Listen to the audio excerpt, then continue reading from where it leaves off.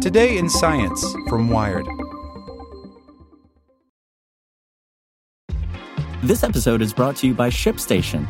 You know, some things take a lot of work, like sending little robots to far-off distant planets. And just as that's challenging, so too is running a successful e-commerce business, especially when there's so much to do.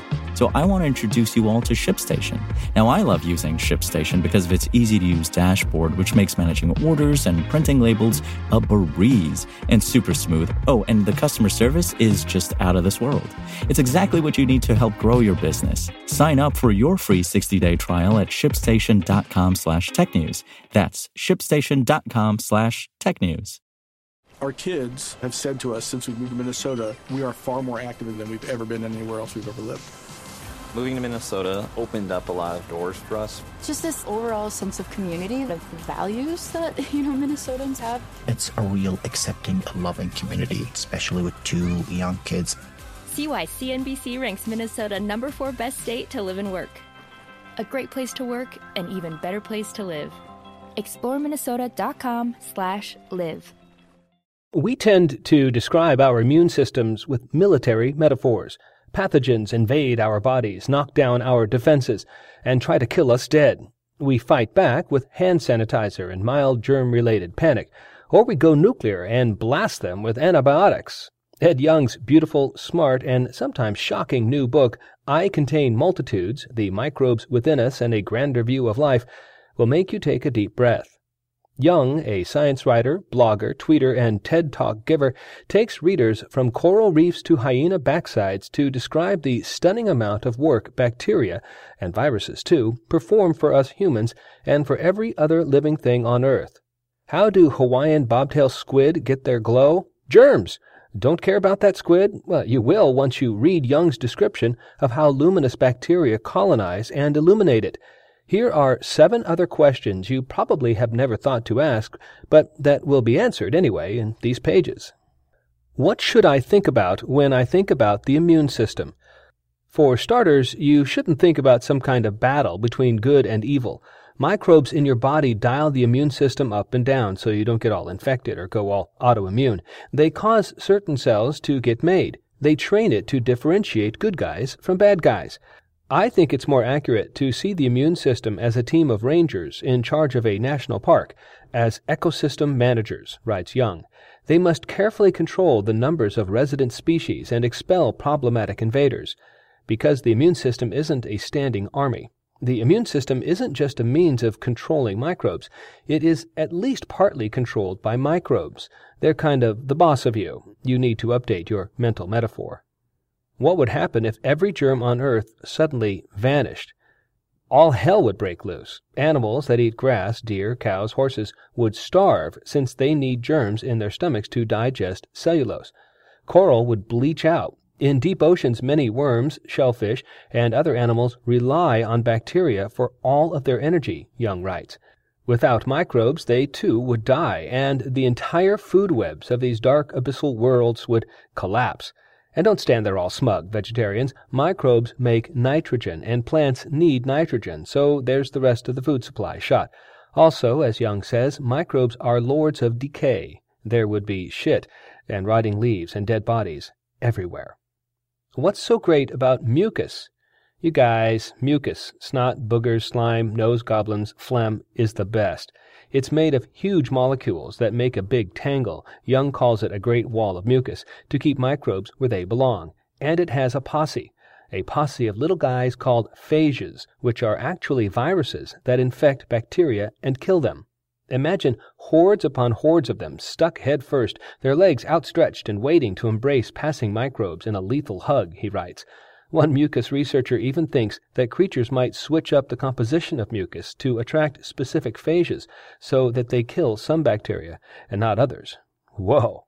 Why do babies have lame, sluggish immune systems? Most people think that babies are prone to infection because their immune systems are dumb and immature. Not so. To allow our first microbes to colonize our newborn bodies, a special class of immune cells suppresses the rest of the body's defensive ensemble, Yong writes. The infant's immune system is taking a dive so germs can move in and get settled. But of course the baby only wants the best and most friendly germs to come to this little microbial birthday party. Mom to the rescue. Why do human mothers make 200 types of molecules called oligosaccharides in their breast milk when babies can't even digest oligosaccharides in the first place? Look, kid, it's not about you. The fats and the lactose in breast milk, that's for you. Drink up. But those oligosaccharides, those are for microbes, specifically one called Bifidobacterium longum infantis.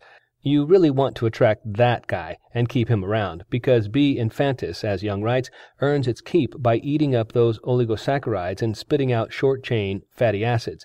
Baby gut cells eat the fatty acids. In other words, mom is feeding the B. infantis, so the B. infantis will feed the baby. Your baby is eating germ poop.